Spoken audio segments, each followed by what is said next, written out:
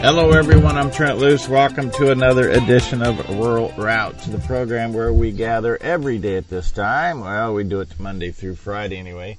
And what we do when we gather is continue to address the issues between rural and urban America. I hope that Ringo, the dog at my mom's, is no indication of how riveting the programming is, because Ringo is sitting here next to a picnic table. I'm sitting outside on my mom's patio, Quincy, Illinois, and Ringo is laid out flat, sleeping. Hank Vogler, you're wishing you were Ringo at this moment. No, I got Bow Bow laying in here. We also call her Moby Dick. She, she's supposed to be a guard dog. If somebody came to the door, she'd say, "Hey, if you got yourself something for me to eat, I'd show you where the keys hid." So yeah, yeah. She was cute when she was a puppy. I know. Ringo's a pretty good dog. It's a blue heeler. My nephew's dog, Grayson Tedrow, 7th generation to take over this place. People sitting in cubicles know better now how to handle soil health and sustainability than the individuals on the land. So, maybe one day he'll learn. Speaking of sustainability, now has anybody ever, laid that out on the table and let it dry or ferment or actually explain it? I mean, that's a pretty broad term. That's like we're saving the environment or we've got climate change. I mean, come on. What the heck is sustainability? I'll tell you what sustainability is. This very spot that I'm sitting on in Adams County, Illinois, has been farmed by my family since 1832, when the first loose came from Germany to this part of Adams County. And we've been taking care of the same land for now 190 years, and we continue to produce more with fewer inputs. That is sustainability, no more, no less. The whole thing has been hijacked, and if we don't take it back, they will put us out of business. Well, that's the way it kind of looked to me, that they're trashing chemicals, they're trashing everything that we use to replicate Mother Nature, right, in a good way. Mm-hmm. I mean, yeah, less water, nutrients that go directly to the plant, all of those things. Just, it's amazing how, if you got a little few snappy words that you could put together, people will just absolutely bow down at your altar. It's crazy. Well, in fact, I had to call my governor out on this last Thursday. He joined Andrew and I on Across the Pond Live. He was at Heathrow Airport leaving London, going to Ireland, and there's been a Nebraska delegation on a trade mission in the UK and Ireland, and in all fairness, they went to a football game on Saturday, which, as a Nebraska taxpayer, I don't know why the University of Nebraska is playing in Ireland, but that's beside the point, another story for another day. But he was talking about 3 times in referencing trade and talking about what Nebraska has to offer, he talked about reducing our carbon footprint.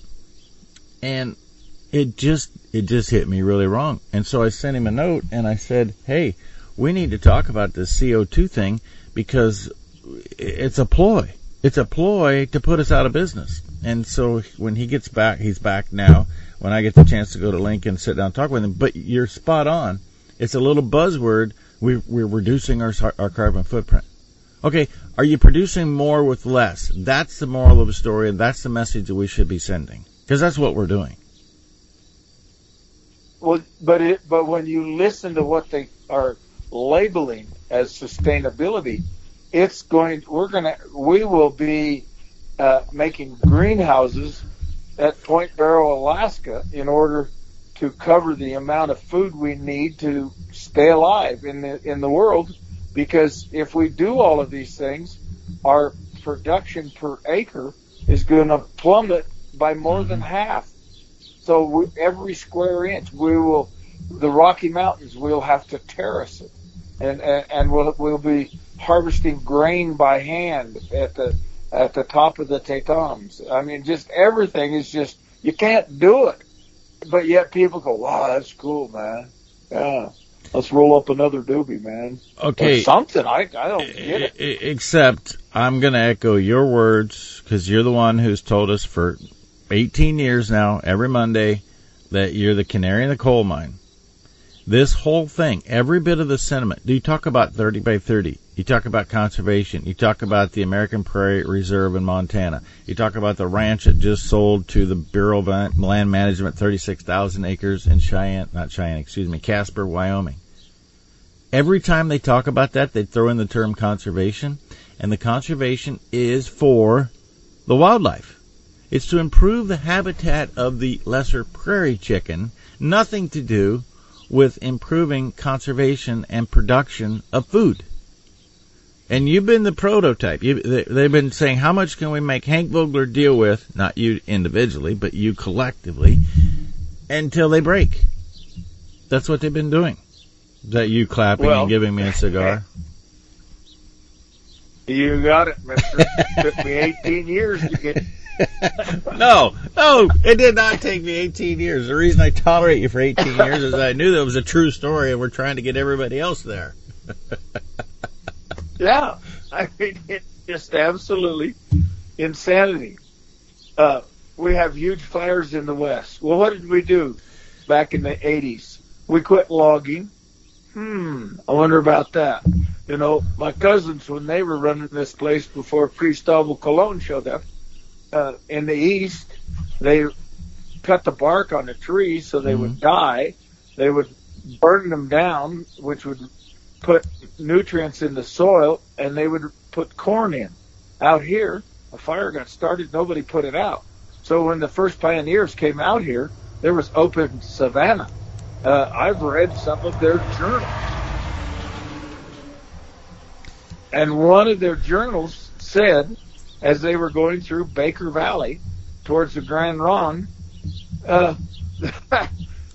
they were wearing the bottoms off of their wagons. The sagebrush was so high. Well, since man has come there, there's fertile fields, there's agriculture, there's wildlife, there's all kinds of things, and timber. But you got to manage things. And this au naturel, perfect world doesn't exist, never has. I mean, how did man start agriculture 10,000 years ago without using proper, whether they liked it or not, they had to use proper management of some sort in order to get yields to stay or get better. I mean, our entire civilization is based on the back of surplus agriculture production, and they don't want surplus agriculture production. They want to go back to some, I don't know, utopian parallel universe where we just open our mouth and the wind blows and the air makes us healthy. That's crazy. Well, okay, let's just cut to the chase. It's not about changing the food production system. It's about eliminating people. Pretty much. It's got to be. Yeah. I can't. That's what's going to happen. Whether it may not be American people, but it will certainly eliminate people in the poorer countries that have no choice. You know, right now they're getting the wheat out of the Ukraine now, and where's it going? Ethiopia, the Sudan, all these places that are always on the verge of starvation. No, see, I think you just contributed to the main problem. We think that this is not going to affect us here. I'm in Quincy, Illinois, going to be here today and tomorrow, and then headed to Iowa. And I'm going to go to an interview later today that there is the energy sector is crippled. And there is a manufacturing entity that I've heard about here in Illinois, actually it's West Quincy, Missouri, doesn't matter, that has been told by their local electric supplier that they're shutting them off for 8 hours a day because they can no longer afford to keep up with the amount of energy they demand, electricity that they demand. I've talked to a train conductor who hauls coal in Illinois. Illinois, until this past year, was the number one coal-fired power plant electricity-producing state. And Pritzker, the Illinois governor, is in camp with all of this world food demise and starvation policy. They're shutting down these coal plants left and right, and there will be no electricity for people in the state of Illinois or this nation this winter. And combine that with my home state of Nebraska, I know for a fact that our coal-fired power plant is 26 train loads of coal short right now. They're telling them, word this week is they're telling them they're going to get it caught up, but it's easy to give rhetoric. How about a little delivery? Hank Vogler, Trent Loos, Monday. I need to do more listening, less talking. That's what my mother's telling me, looking through the window. Back with more after this. Cowgirls for a Cure coming to Menoken Beard Arena. That's coming up just 2 weeks. No, it's next week. September the 10th. August is nearly gone. So it'll be a week from this Friday. It is a barrel racing. It's a fun event. Cowgirls for a Cure is simply going to kick the butt of breast cancer. We need that in a severe kind of a way. Goldbuckletack.net. Goldbuckletack.net. Welcome back. Roll Route, Trent Loos alongside Hank Vogler, checking in north of Spring Valley, Nevada. It's next week that you want to have all that work stocked up. I don't have my flight yet, Hank, but I've got to fly into Salt Lake City on either Thursday or Friday. So whatever day you have the least amount of work, I'm going to come. Now, you're going to be here the 9th? I think so. Okay, because this is like still Augusto. This is the 29th. So it'd be a week from now. Week from Friday. Yeah. Because I have a debate with the vegan animal rights zealot who has 17 felony charges against him, and we are debating at the Veggie Fest. Unless you're coming to Veggie Fest in Salt Lake City, where I'm told 5,000 vegetable terrorists will be hanging out. I'm going to stand out front. I'm going to stand out in front with you, holding up a sign in the nude saying, "Eat meat. Look, this body was built by meat. We're both in trouble." Stay tuned. There's another wonderful statistic. Our entire system, like it or not, the evolution of what we ate is what we have become. The brain started to grow when we started eating protein meat. All of these things are proven facts. They're not accidental. And yeah, okay, if you want to be a vegan, then you have to accept the fact that chances of Alzheimer's will rise dramatically. Brain will not grow. Your bones will not do as well. I mean, all of these things are a possibility. And when you're laying in that hospital bed and the priest is standing over you, giving you the last rites, and you're dying of absolutely nothing, it's going to be pretty dumb. I'd rather have that T-bone steak myself. I don't know. I mean, it's just it defies almost gravity to deny everything that it has been proven that we evolved eating meat and all kinds of proteins from that. And yes, we incorporated vegetables when they were available, but they were not available year-round like they are now. So knock yourself out. I'll have the T-bone. It's no with different. With a salad on the side. It's no different than the discussion about sustainability. I mean, true sustainability comes from animals contributing to improving planet health, and then we eat the animal and improve personal health to benefit the immune system. It's all in the same camp. When you do not eat meat, you weaken your immune system. You weaken your cognitive ability. It's not rocket science. Well, and if we're going to go away from producing 180 bushel corn and 50 bushel soybeans and all of these miracles that we've performed with genetics and everything, we're going to have to talk to Trudeau up in Canada, because we need the Mackenzie River. We need the lakes in Canada to come down. Can you imagine if every square inch of Nebraska had enough water to raise corn and soybeans? Because that's what we're going to have to do. Texas, even Nevada, there's huge areas that could use water. Is the limiting factor. We're already experiencing that with culinary water for lost wages. I mean, these things are out there. So we have to forget attacking China. We need to go up and take over Canada because we need their water. Do you know what he did last week, Trudeau? I'm sure it was wonderful. He announced that he is going to send out a delegation of agents to farms throughout Canada to illegally, I'm just going to say that, illegally come on your farm and test your waters and any place that you have on your farm for nitrate levels, because he wants to eliminate fertilization of food production, period. Well, again, go ahead and show me where centralized planning agriculture has ever worked. I know I've said it 100 times. I'll say it 101 times. In 1913, with horses, was the largest Soviet Union wheat crop ever produced. So that was great.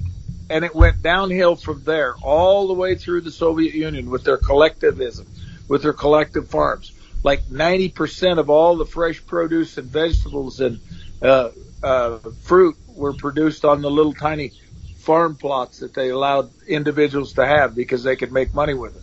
But the collective farming failed miserably.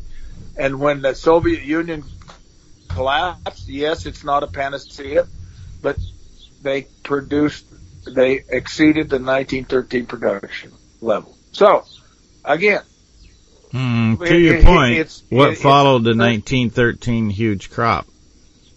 The Bolshevik Revolution. Bolshevik Revolution, yes. And I'm not saying that the czars were a friendly bunch of folks with the babushkas, which just means scarves, but I mean the people that were working in agriculture, they went with the land. They basically kind of a slave thing, I mean, so it just peasants. The word you're looking for is peasants. Yeah. So I didn't make this stuff up. It's happened time and time and time again in many places. You've got to give people the incentive to produce. And when you take that incentive away, you look at this country. We have 10 million jobs and nobody wants to fill them. And we brought in 2 million or 3 million or 4 million, who knows, people that we're paying to stay in hotels, get them cell phones, to come to America. Escaping countries, socialist countries, Venezuela, all these places. Why aren't they breaking into Venezuela and Cuba? There's a garden spot. I mean, just everything is just, it's just poison those young minds, and you got her made. That's all you got to do. Well, you knew you were in trouble when, in the last couple of elections, we've heard young people talking about how they desire to be in a socialist country. That's a result of the lack of education right there. Well, we have a family Zoom on Sunday afternoon, and we started talking about this, how much more my kids had to pay to go to college.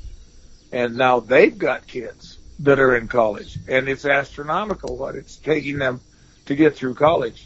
Fortunately, they're smart enough that they're getting scholarships and all sorts of things like that to defray part of those costs. But I think I averaged about less than $250 a semester. But even with that, in that day and time, what money was worth and what wages were, I was making $3.25 working in a grocery store. So proportionately, I was able to work in a slaughterhouse and on a dairy on the weekends or when I had time off, work nights in the grocery store, and graduated in 3.5 years with school year round. Well, if you want something bad enough, you can attain it. So anyhow, we were talking about how people expected to get paid back, and their educations are all paid for. So, I mean, it's just, Wow. I don't know. It's just, and it's not right. I mean, I am actually surprised at the number of people that have come unglued. In no way, shape, or form do I think it's a good thing. I thought people would have been more complacent than they have been in the past week when Biden announced that he was forgiving debt of student loans. There's a lot of people who come unglued. Not necessarily. Yeah. How about me? I graduated almost 50 years ago, or I guess 50 years now. Where's my money for education? And with interest, they're going to have to give me more than any $10,000.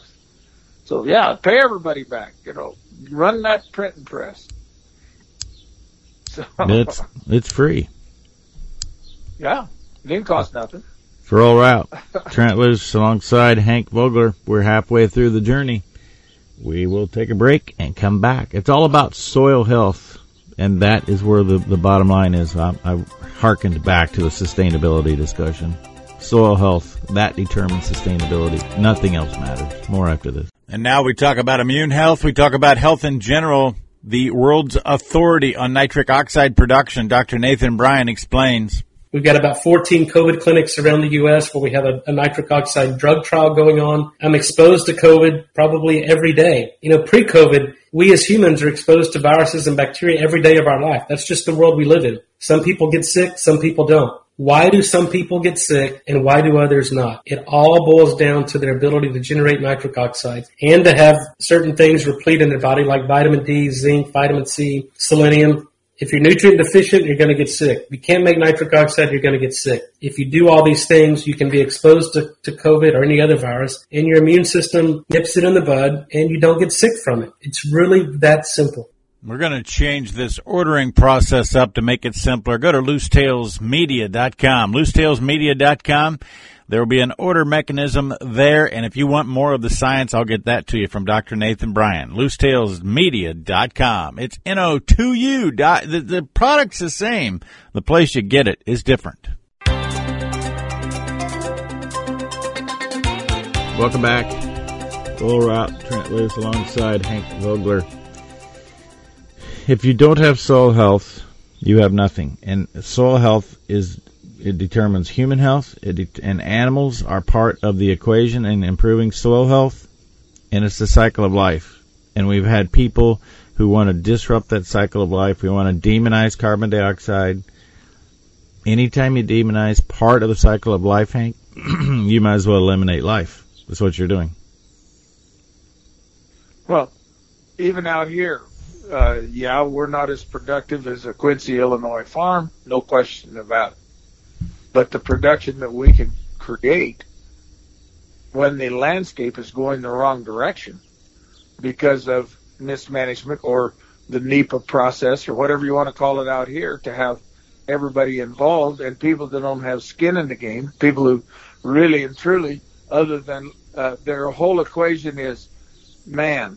Mm-hmm. Man does it equals evil. That's it. Let Mother Nature take care of itself. Well, our proverbial sage grouse out here is very low in number. We have a higher food base for them than they've had for years. Yeah, we've had a few fires that have changed the landscape from sagebrush to cheatgrass and other forages, but they're still here. They come up with this multi-state program that all the agencies were involved. Everybody had a seat at the table, and it doesn't even mention predators.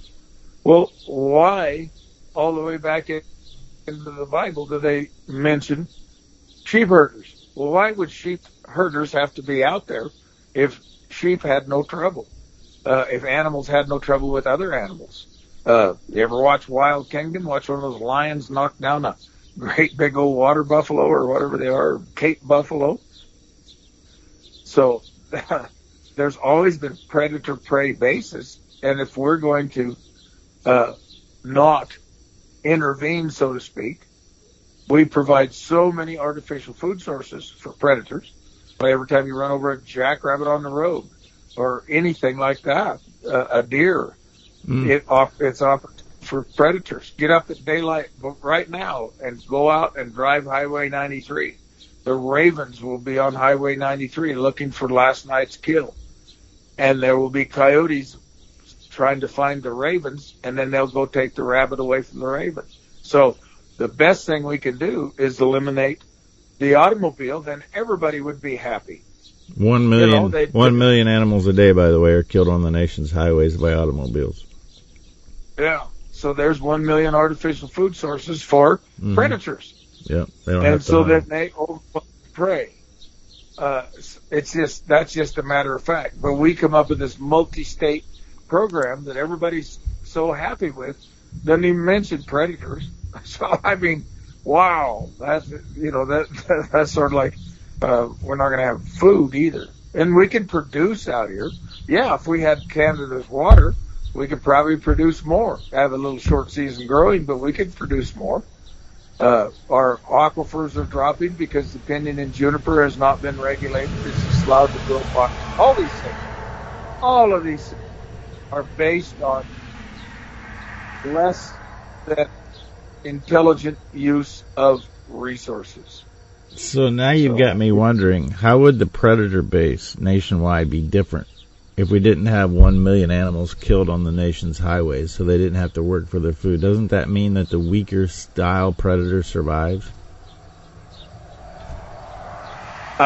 In a way, or the more, I guess, cunning animal, the animal that was able to go up and kick the raven off of the dead rabbit and take it off and eat it.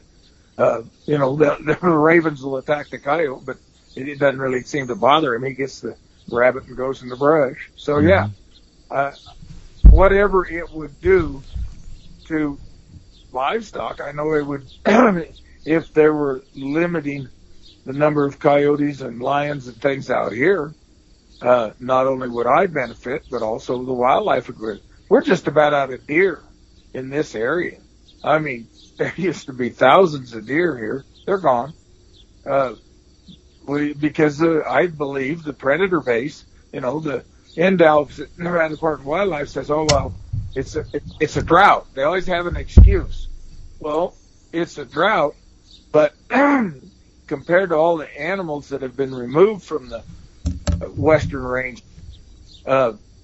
there's plenty of feed for a lot of animals. There was a heck of a lot more of them when there was a heck of a lot more domestic livestock, and they all seemed to, if you had a bad year, you had a bad year, but the fawn recruitment was huge. The antelope are about gone.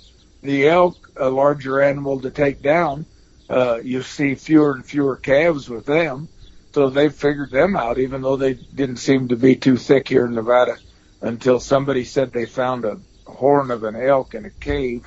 So therefore, there must have been elk here, even though my cousins used to trade all over the country. They also sold obsidian out of eastern Oregon and traded for salt out of the Great Salt Lake. So I mean, there's all sorts of myths that you can work into your narrative.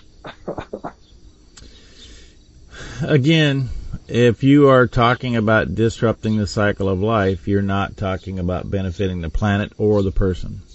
It's that simple. No. Yeah. And I guess that this utopian society will exist when we get, I've heard this, the goal of getting back in the United States back to where, a pre-World War II population, which is about half of what it is now.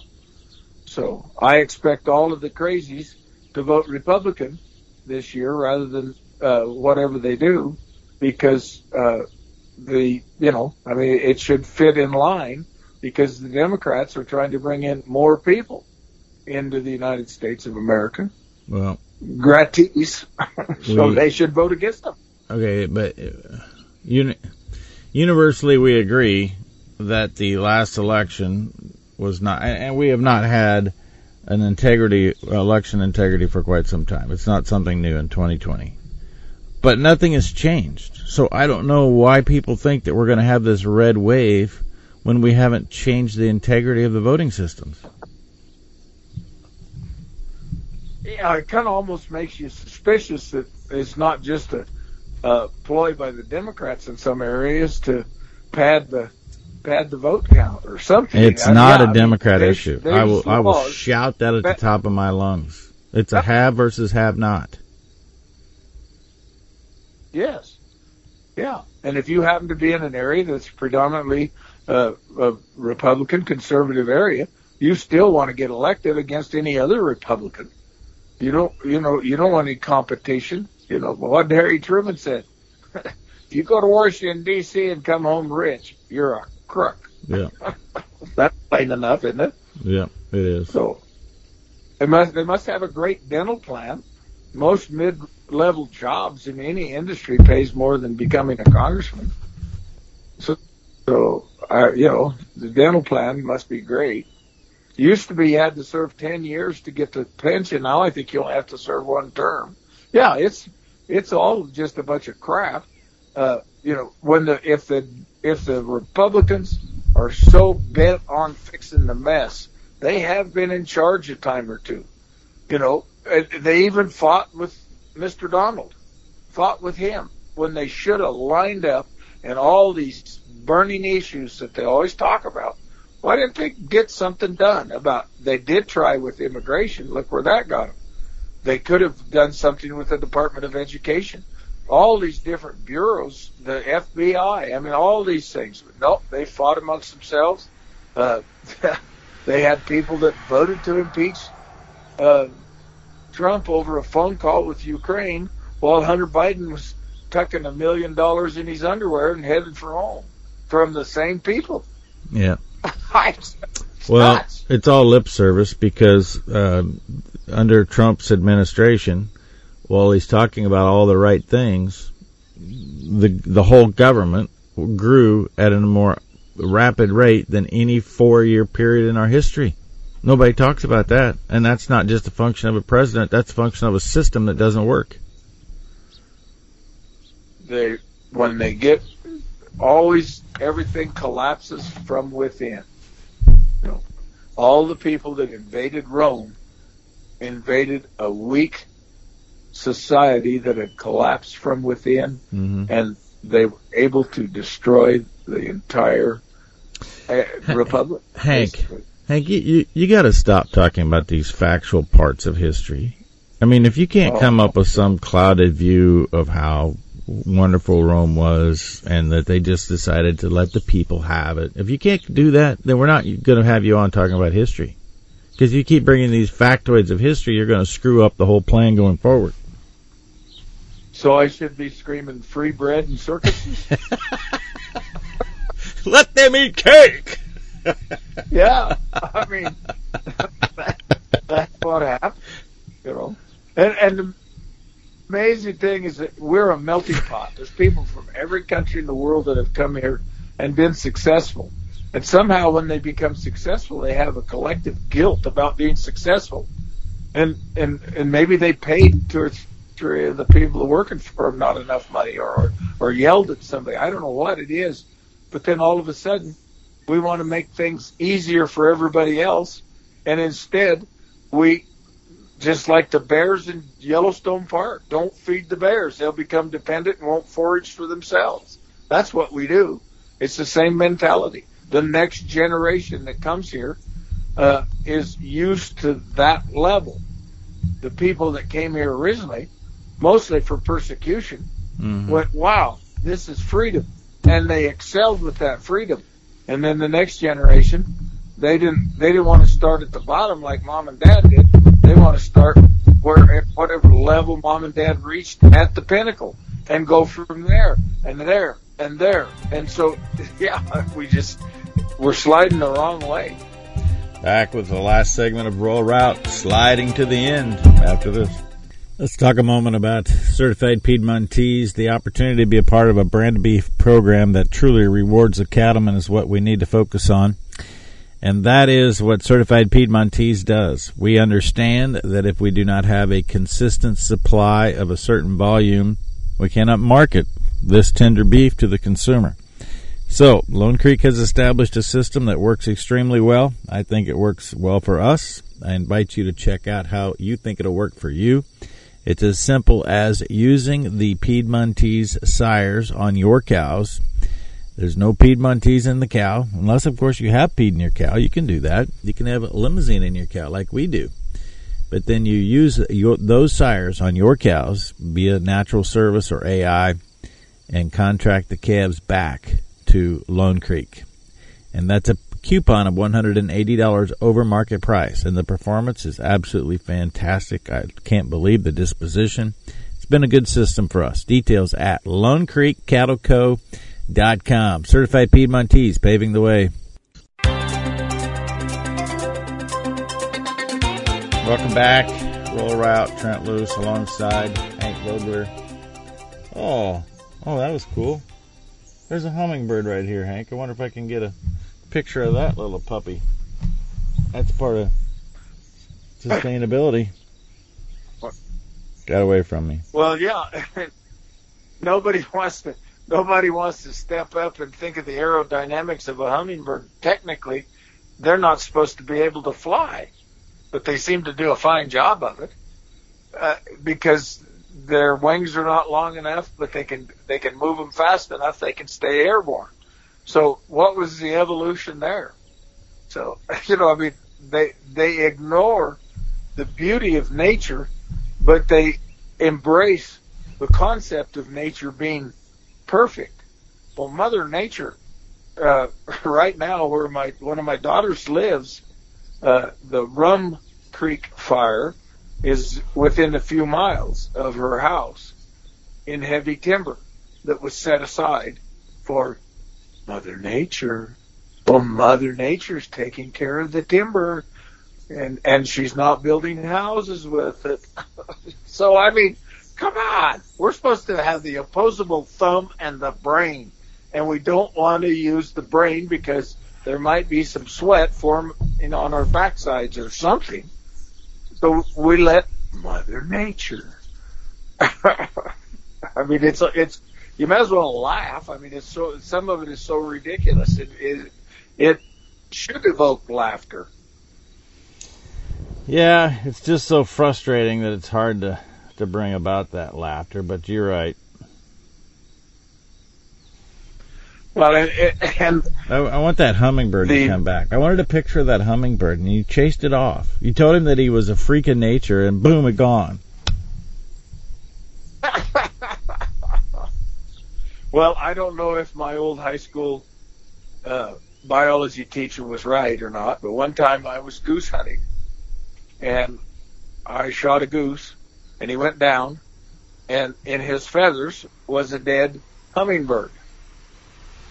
I asked Russell Pengelly, the biology teacher at Burns Union High School, what that was all about, and he said that there was a lot of evidence that because hummingbirds sometimes can't sustain themselves or don't sustain themselves, they've learned to catch a ride on a goose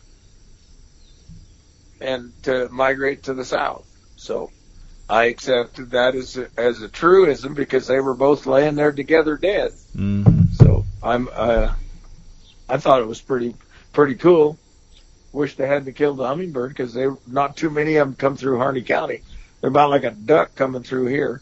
By the by, if somebody out there's missing some pigeons and they're having some sort of a cross-country pigeon race, I don't know if they're going to stay, but about 30 pigeons showed up in my yard of all different flavors. Some of them are different-looking pigeons, but they must be lost. Most of them have, you can see some sort of a bracelet on, so they belong to somebody, but I guess they're on their way wherever they're headed. They just laid up here for a few days to rest. But I got pigeons. There was a time that I went and videoed some stuff, did radio back before I was doing video. I'm at radio about the racing pigeon industry. It's a huge deal. It's not unlike dog racing, but they don't usually get lost. I wonder how come you had 30 of them that got screwed up. What they do, don't you? They use the stars, don't they? Well, I don't know how the pigeon actually hones in on their navigational skills. I should study that again. But what they do in competition is these guys take these pigeons, they put them on one bus, or it's actually a truck. That would be similar to a truck that you haul dogs on. And then they take them to a spot, open the gates, those pigeons all fly out, and then they fly back home. And it could be 300-400 miles.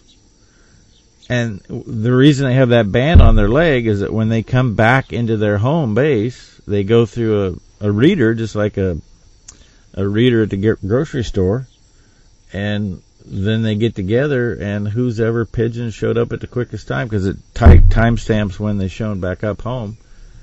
That's how they rank the winner of the pigeon race. It's a really cool deal. Well, but you got 30 wayward pigeons. Something happened to the balance of the sensor of what they were doing. Yeah, they must have flown over my sheep. I'm sure that's the root of all evil. And my sheep turner looked up and picked at him, and he was from Peru. You know what happened? So they go, "Hey, that guy's." I know what happened. We're going the wrong way. They're flying over the Nevada desert, where there's not supposed to be any, like cell phones or 5G or anything else.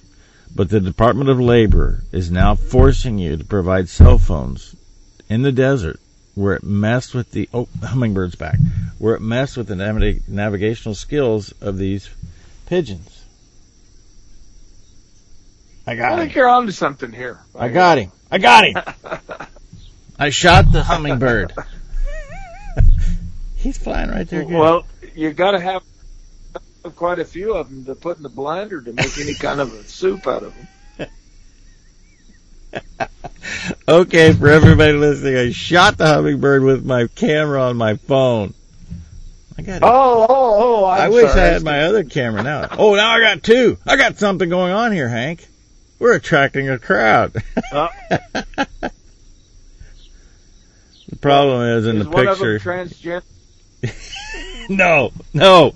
Let's be clear. These hummingbirds, there's a male and a female. Oh, okay.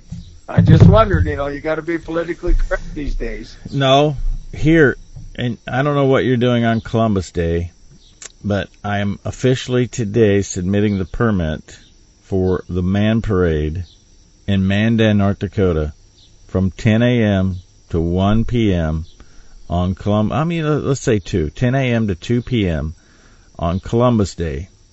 Celebrate everything manly in the eyes of God. And most importantly, we've had activist groups who've stolen the rainbow from what God intended for it to be, and we are taking the rainbow back. So if you want to celebrate everything that a man should be and a father should be, join us in Mandan, North Dakota on Columbus Day, October 10th. Wow. But anyhow, then Columbus was October 12th. You guys are going to march for 2 days? Or was it 14th? Time out. First of all, you put that into a third-party context. It's not you guys. It is we. We are going to march for 2 days? No. It's the official holiday is, because I don't want to do this on true Columbus Day.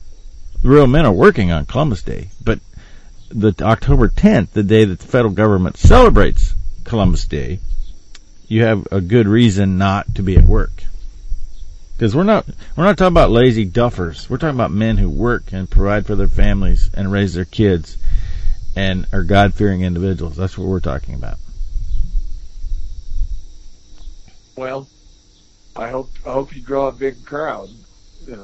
That's what we need. I guess we need a big enough slap in the face.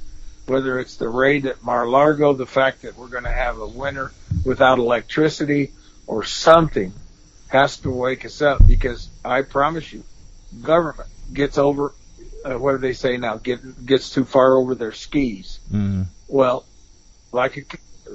it has grown. Yes, we do need government. You cannot have anarchy or vigilantism.